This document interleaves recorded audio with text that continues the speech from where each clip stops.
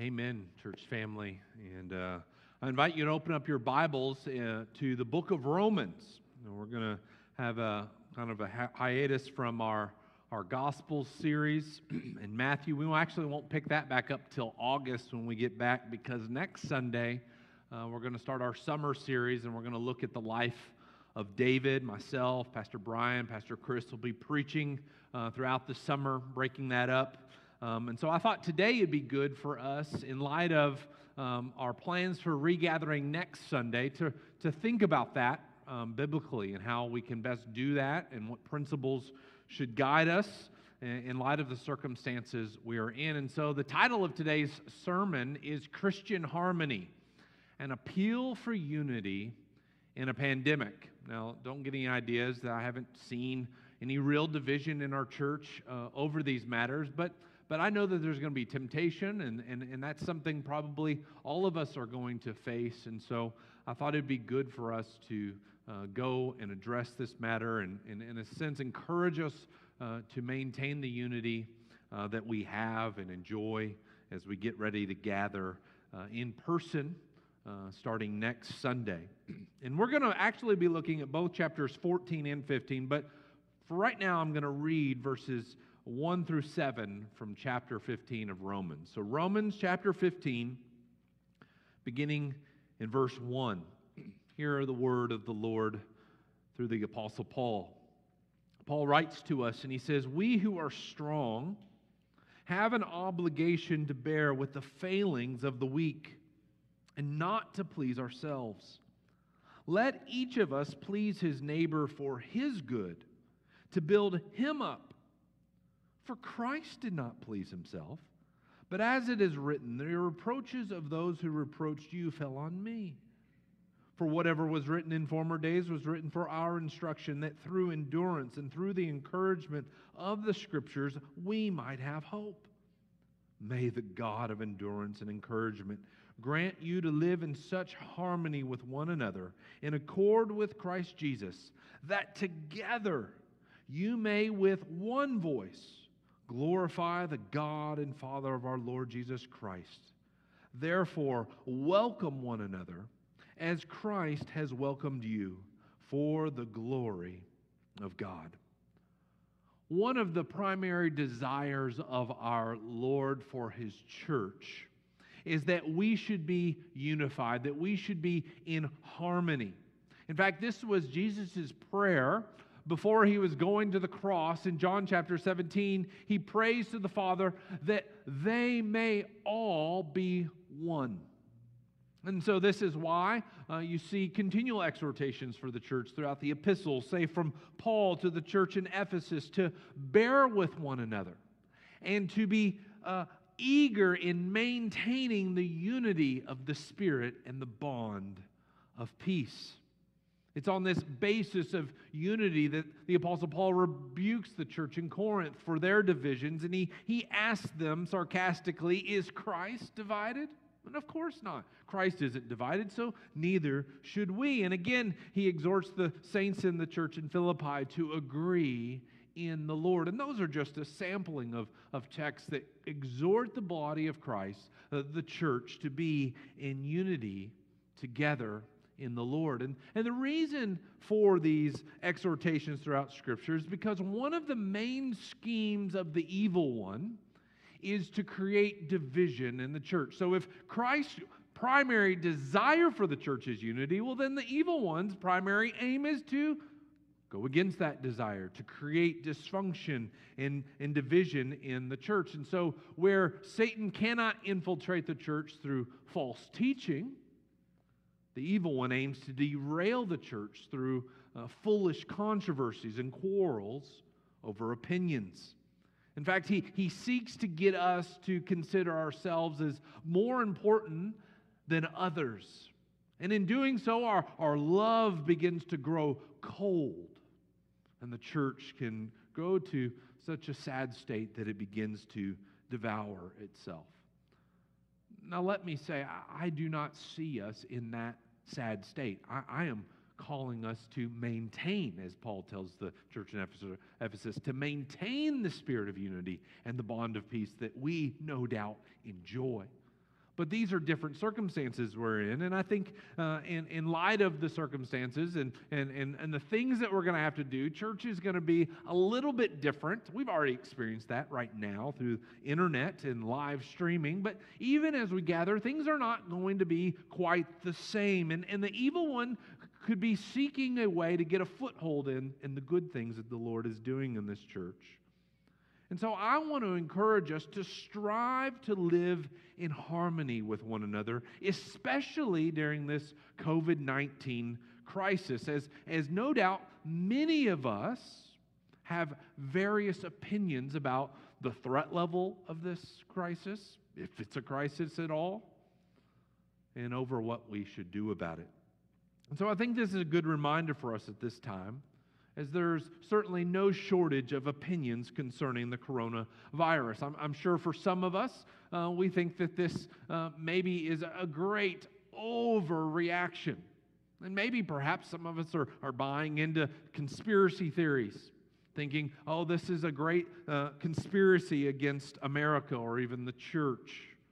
Whereas others among us are going to be on a different perspective or spectrum and convinced that the quarantining and all the social distancing measures, they were a good thing. They are exactly what we should do. And maybe there's even some more who says that they think we should have done more than what we're doing. Maybe concerned that reopening isn't the right call right now. And so you can probably guess that we are on a vast array of spectrums here, even at Oak Park, as to what's going on and what we should do. And just add to that, there's going to be more conversations going on as America seeks to open and the world begins to open.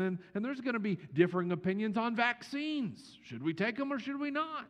What pace should states open? There's going to be debates that are happening right now. Should we wear masks? Are they good for you? Are they detrimental to you?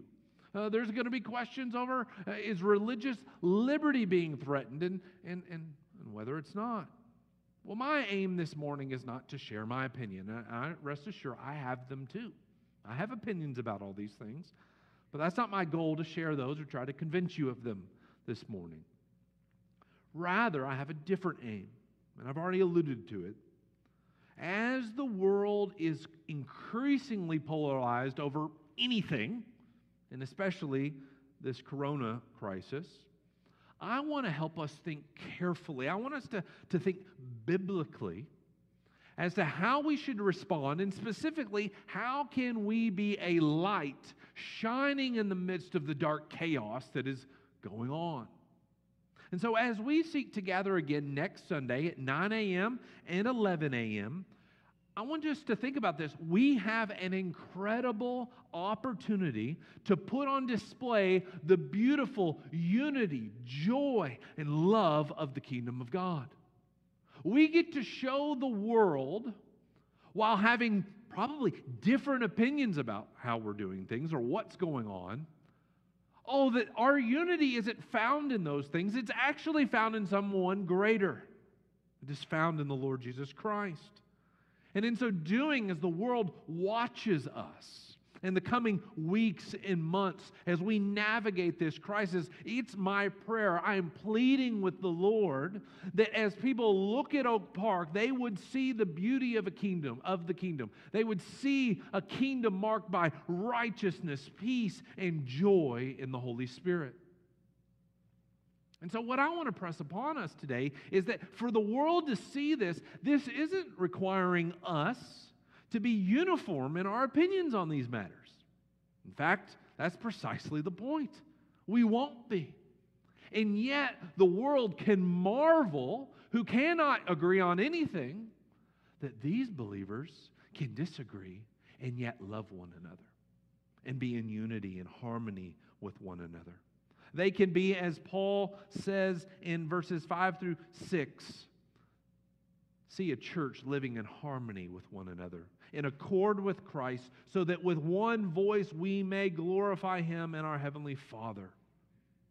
We're to live in harmony with one another despite our differences of opinion. So I want to appeal to us to cultivate this morning 4 essential virtues for living in Christian harmony. 4 essential virtues. That's how I'm going to appeal to us to live in this pandemic, in this crisis, and have Christian harmony. There's 4 virtues that I want us to cultivate so that we may be unified together and magnify the beauty of Christ to a watching world. That's what I want to appeal to you with today.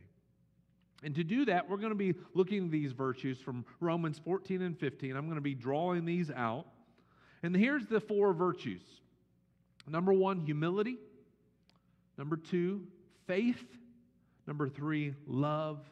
And number 4, grace. Humility, faith, love, and grace. And this is what the Apostle Paul appeals to the church in Rome and some of their differences, some of their quarrels. And so I want us to begin by recognizing that Christian harmony requires humility. This is going to require humility. And so here in our passage, Paul raises 2 issues that were plaguing the church in Rome. A conflict was occurring in their church.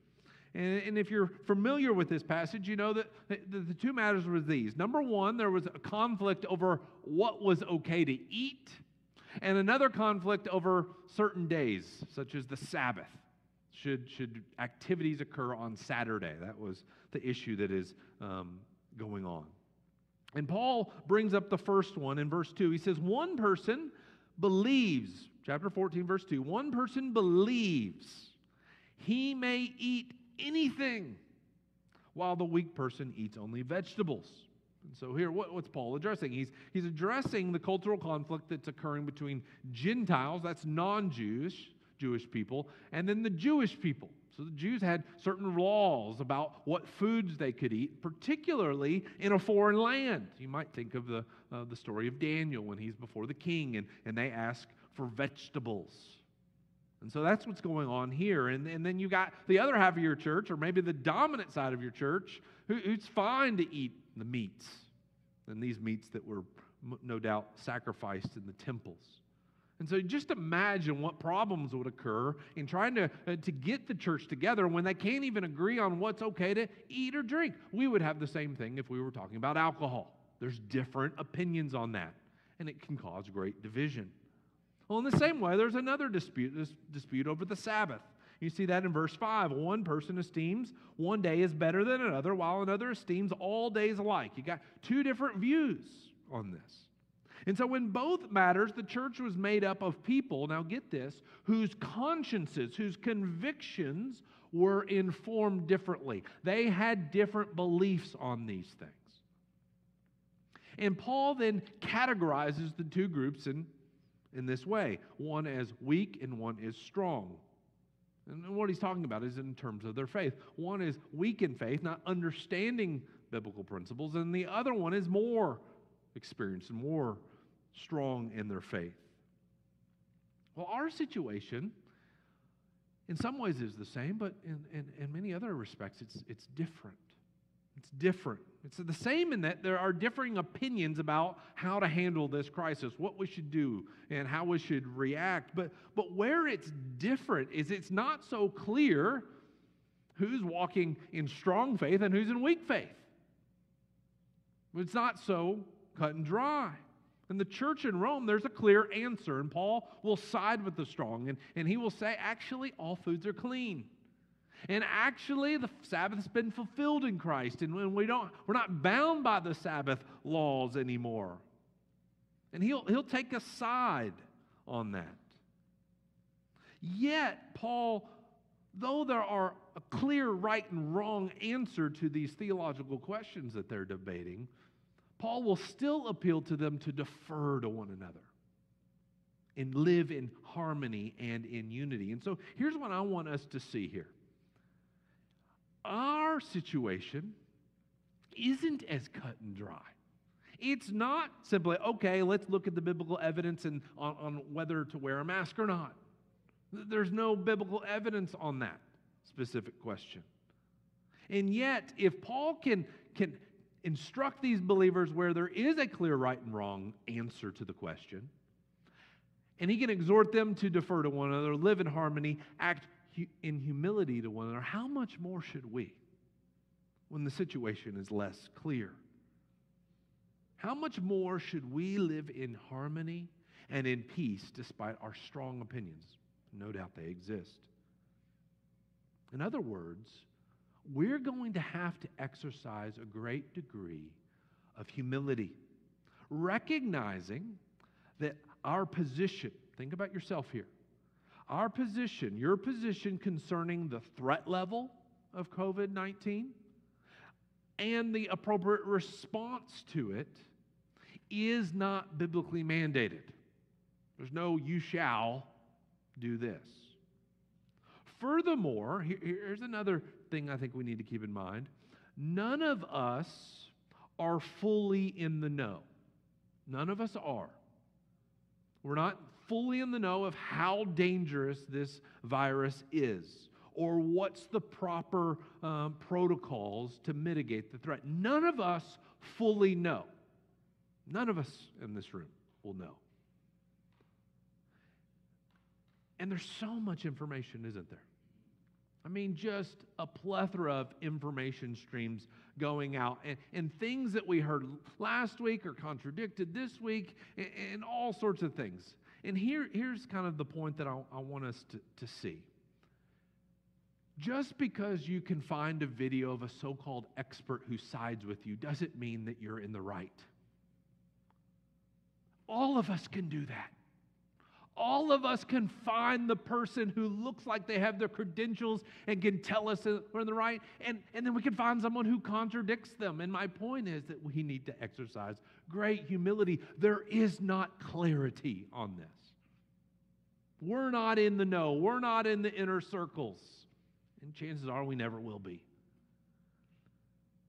And even then, we may not know the full extent of that. We are living right now in some uncertain times, and I want to exhort us to recognize that and be humble about our views. Don't come off as know-it-alls, because we don't know it all. And so in this case, what's humility going to look like? Well, I think first of all, it's admitting. You need to admit that your opinion or conclusion may be wrong. You may be wrong about your perception of COVID-19, no matter where you are on the spectrum, no matter where you are. It's going to take time to find out really what the threat level is. Did we make the right decisions? It's going to just take time. And even then, we may look back on this and say, we don't know what happened.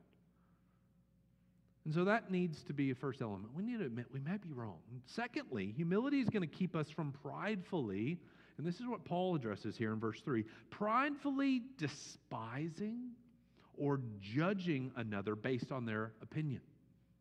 That can happen to us, and that's where I want us to really think about it. Look at verse 3. Paul says, let not the one who eats despise the one who abstains, and let not the one who abstains pass judgment on the one who eats. Why? For God has welcomed him. This means that when we begin to gather and interact more with one another, those of us who think that all the precautions are silly, we're not to despise and mock those who take them seriously. We're not to do that. And on the other side, if you're looking at people who don't wear masks and they haven't been social distancing and they're just living as if nothing's really changed, you don't need to be building bitterness in your heart towards them and condemning them and thinking that they're just this awful human being just because they hold a different opinion. I want us to realize, and I think we know this, one's position on this whole pandemic isn't a test of fellowship. Amen? One's position, one's opinion isn't a test of fellowship. Why? Because he's already welcomed us. God has already welcomed us in Christ. Praise God that our opinions aren't determinative of our standing before God. Isn't that freeing? That's good news. My opinions, which could be wrong, aren't determinative of my standing before God. Because what's determinative is my faith in Christ. That's what's determinative. And if we remember that about ourselves, well, guess what? We're going to show great humility toward one another. And so this is the first virtue that we must continue to cultivate. And I think maybe the Lord will use this to do this to a greater degree. Build in humility. I've begun to start wearing a mask in some of the stores. And the first few times, and still this is true now, there is a degree of, for me at least, I feel silly. I feel like, it's humbling. It is absolutely humbling. I'm embarrassed to wear it. But you know what? I've said, Lord, I know that that I don't want, for instance, how I'm thinking through this, I don't want anybody to say, well, there's the pastor at Oak Park, and he doesn't give a rip about anybody. And so I'm putting it on. That's just one of the reasons that I do it. And it's been humbling, and it's actually been good for my soul just to be humbled there. And so I think that's one area that the Lord may grow us in greater humility. The second virtue that we're going to need to cultivate is faith. And what I mean by that is what Paul speaks of here in verse 6 of honoring the Lord. Being convinced that you are actually honoring the Lord in how you're fashioning your opinions and how you're living out your life. And basically what Paul is pushing the church in Rome, and by extension us, is that regarding matters of opinion and difference, he says, instead of being so worried about convincing other people of your position, even if you are right, for argument's sake, instead, everyone needs to be more worried about, see what he says in verse 5, that each one of you should be fully convinced in his own mind about your view. That's what he's saying. Be more convinced, be more sure about yourself than you are others. And convinced of what? Well, Paul goes on to speak of whether one's conviction, one's opinion about a particular matter is actually biblically informed. What your opinion is the Bible had any forming in you in that? Are you sure that what you're thinking and doing is honoring to the Lord? Now, you might immediately say, hold on, Chase, you just told us.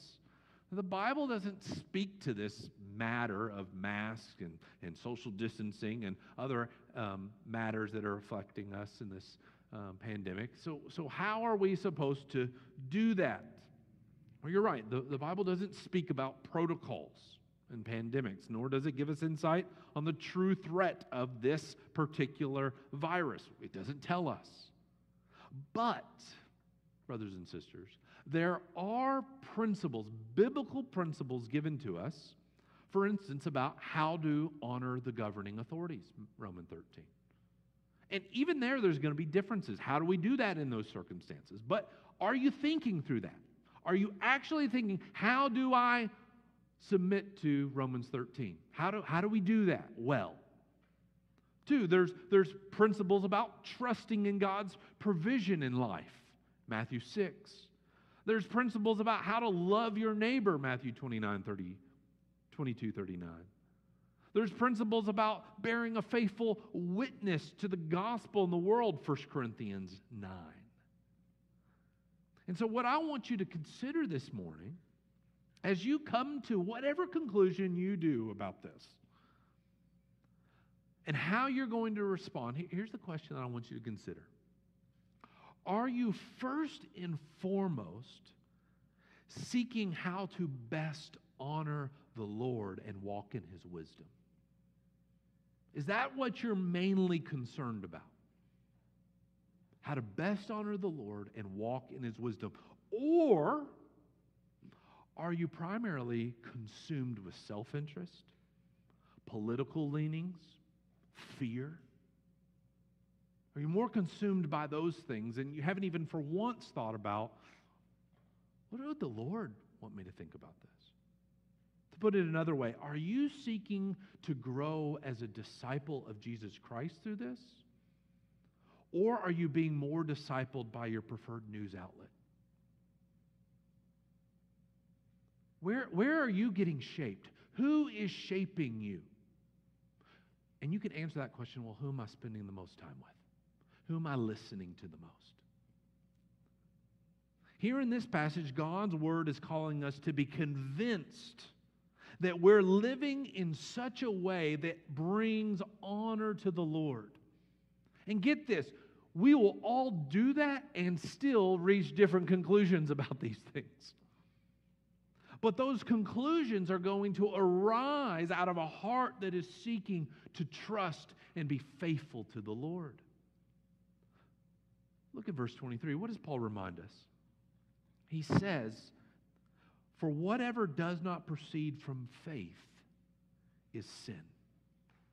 And really what he's laying before us is, regardless of where you stand, wherever your conclusion is on what's the best practices or threat level of this, he says, regardless of whether you're right or whether you're wrong, if you have reached your conclusions apart from faith, you are in sin. So what does that look like for you? Are you walking by faith or walking by sight? Are you wise in the things of the world and ignorant of the wisdom of God? Maybe we be more ignorant of the ways of the world and more wise of the ways of God. Faith is seeking to understand God's will in all circumstances so that what? So that you're no longer transformed or conformed by this world, but you're transformed by the renewing of your mind. Why? So that you may understand and discern what is good, acceptable, and right in God's eyes. And that's not always easy. That's why we have to have humility, and we come and we're seeking the Lord by faith. Because as we read here in Romans 14:7, look at what Paul says. "For none of us lives to himself, and none of us dies to himself." Now, what is he getting at here? You aren't your own if you're a Christian.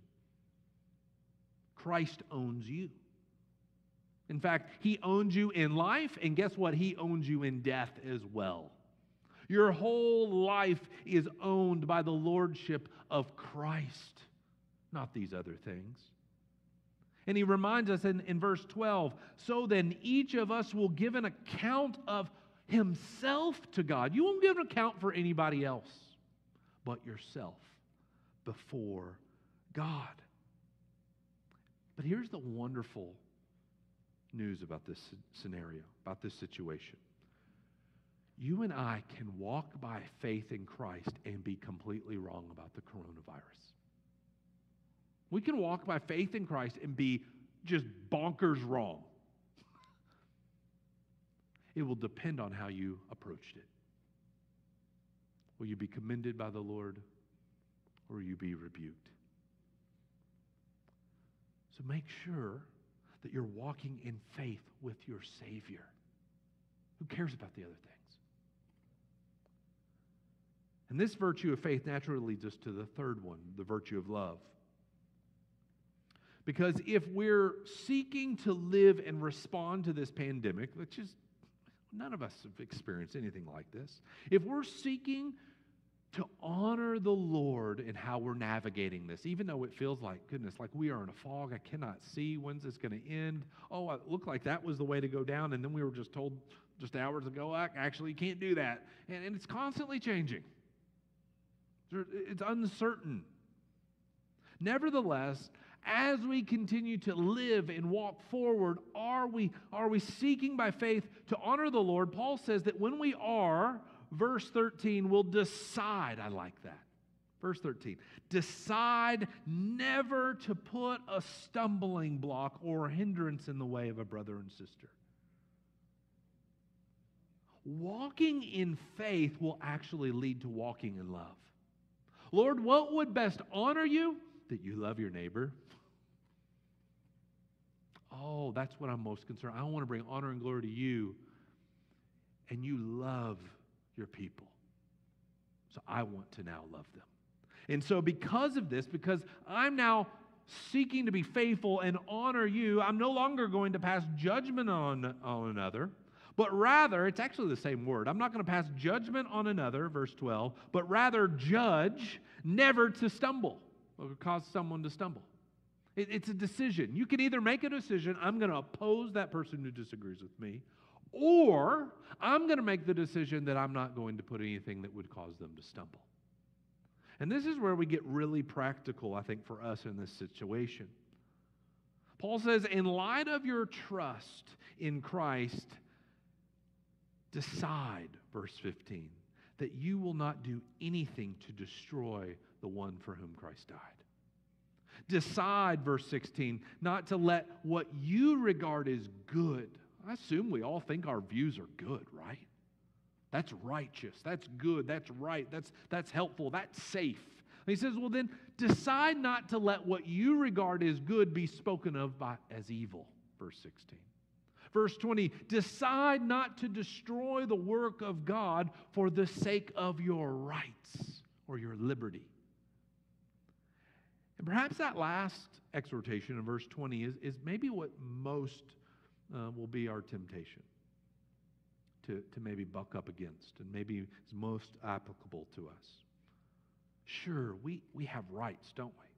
We have liberty here in this, both as Christians, but even here in this country, we have rights. And right now, they're being restricted, aren't they?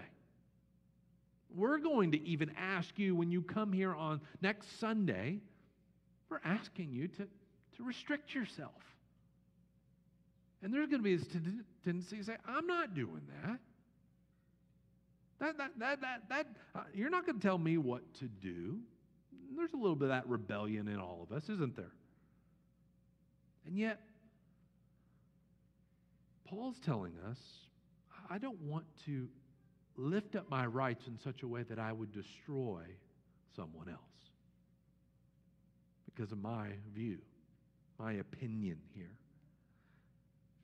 And so there might be the temptation next Sunday for some of us to come here and be indifferent to the social distancing guidelines.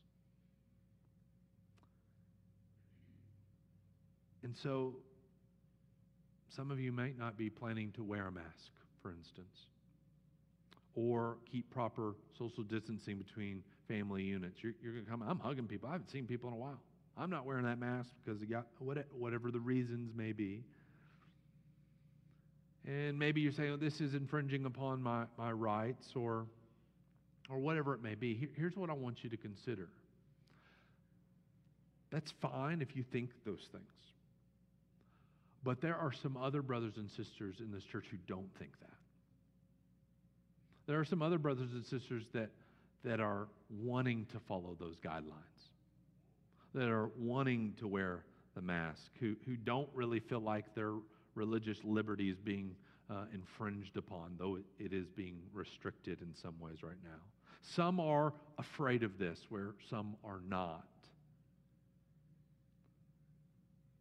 And if one of us comes in here insisting on our own liberty, insisting on our opinion, our perspective on it, you're basically going to try and make everybody conform.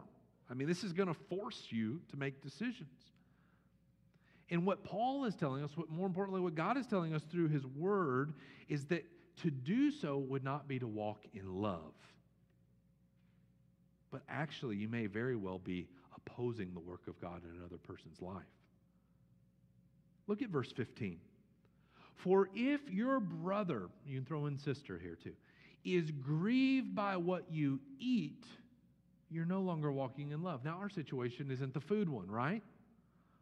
But throw in there, if your brother or sister is grieved by your lack of social distancing, throw that in there. Then what? You are no longer walking in love, especially if you're hearing this and you decide to do this on purpose. Maybe some people have no clue, and they're going to come in here and they didn't get the memo. You know what? We want to be gracious. But if you know, then you're no longer walking in love if you decide otherwise. Why? Because it's not showing a real concern for the well-being and peace of mind of another person who thinks very differently on this matter than you. And if some of us disregard these guidelines and think that they're unnecessary, and guess what? They may be. these protocols, this whole thing, let's, for argument's sake, may be a total overreaction. Let's just throw that in there. It might be. But some people don't think so. So even if they were wrong, and I'm not taking sides on that right now, I'm just, for argument's sake, even if that were the case,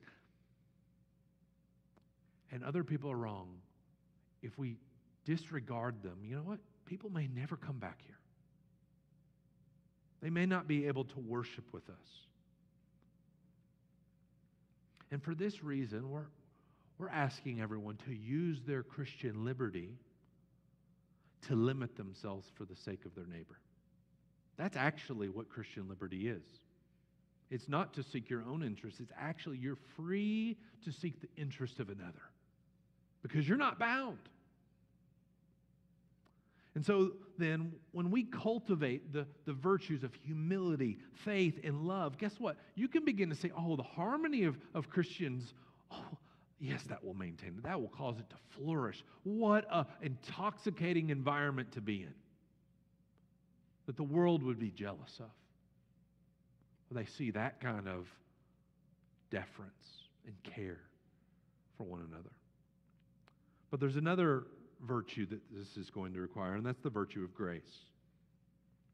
And Paul concludes this appeal in chapter 15 to Christian unity by reminding us of the grace we have in Christ. He brings us all just so beautifully back to the cross and back to Christ. And he says this by looking at how Christ has poured out his favor on us so that we can learn how to do that towards others.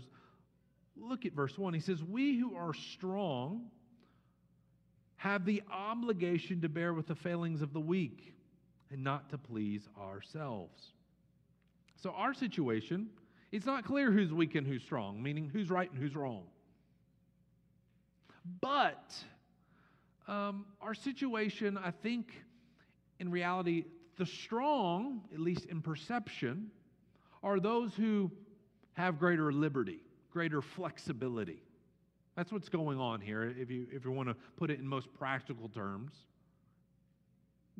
There's one opinion that gives greater flexibility and one that gives greater restraint. Okay? And so while this exhortation is applicable to all of us, I think there is a greater onus, a greater responsibility to those who may have opinions that are more thinking this is an overreaction, corona. There's a greater responsibility to that side of the group than there are those who are, in this case, fearful of what's going on, in whatever extent that may be. There's a greater responsibility upon those less concerned about the virus to bear with those who are more concerned about it. Why? Because you who hold those positions have more flexibility in your life. You've got more options before you. Let's put it that way. Why? Because you're in the position to limit yourself for the sake of the other. You can limit yourself where the other person can't, has less opportunities to do that. You have the greatest, and here's the good news that Paul is making the point of. You have the greatest opportunity to actually imitate Christ in this situation. Now, the tables may be turned in a different situation, but in this one, where you land gives you more flexibility or less flexibility. If you're on the more flexibility side, you actually have a greater opportunity to serve your brothers and sisters. Why? Because look at what he says in verse 3. For Christ did not please himself. He's clearly the strong one. Christ did not please himself. But as it is written, the reproaches of those who reproached you fell on me. In other words, despite our failings, our limitations, our weaknesses, what's he talking about? Our sins. Jesus bore our burdens. He took them upon himself. Jesus, here's the good news of the gospel. Jesus comes to us. He condescends to us.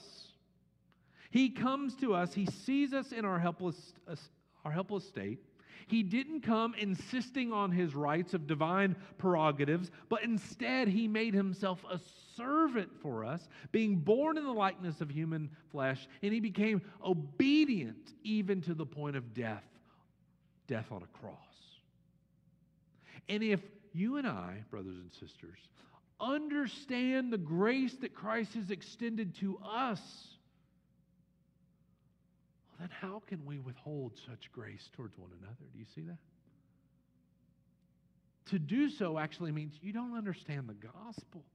You don't understand what Christ has done for you to insist on your rights when Christ didn't seek to please himself or insist on his.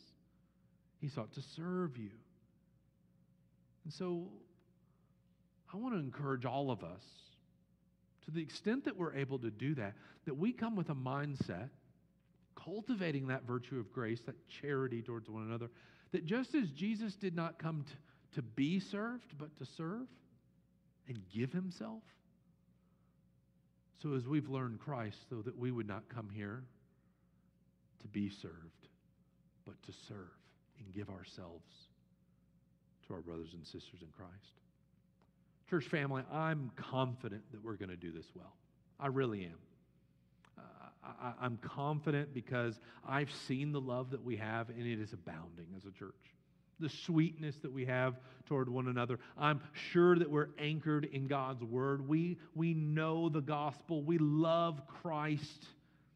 And I'm confident that his grace and love and mercy that has abounded toward us is going to abound through us to one another. I'm confident of that. Confident. And so it's my prayer, actually, that we would do these things all the more. Do what we always have been doing and where God has always been growing us, and that in this time, that maybe the Lord is pushing these virtues and instilling them to us in a greater degree, in a way that we wouldn't have been able to do apart from Corona.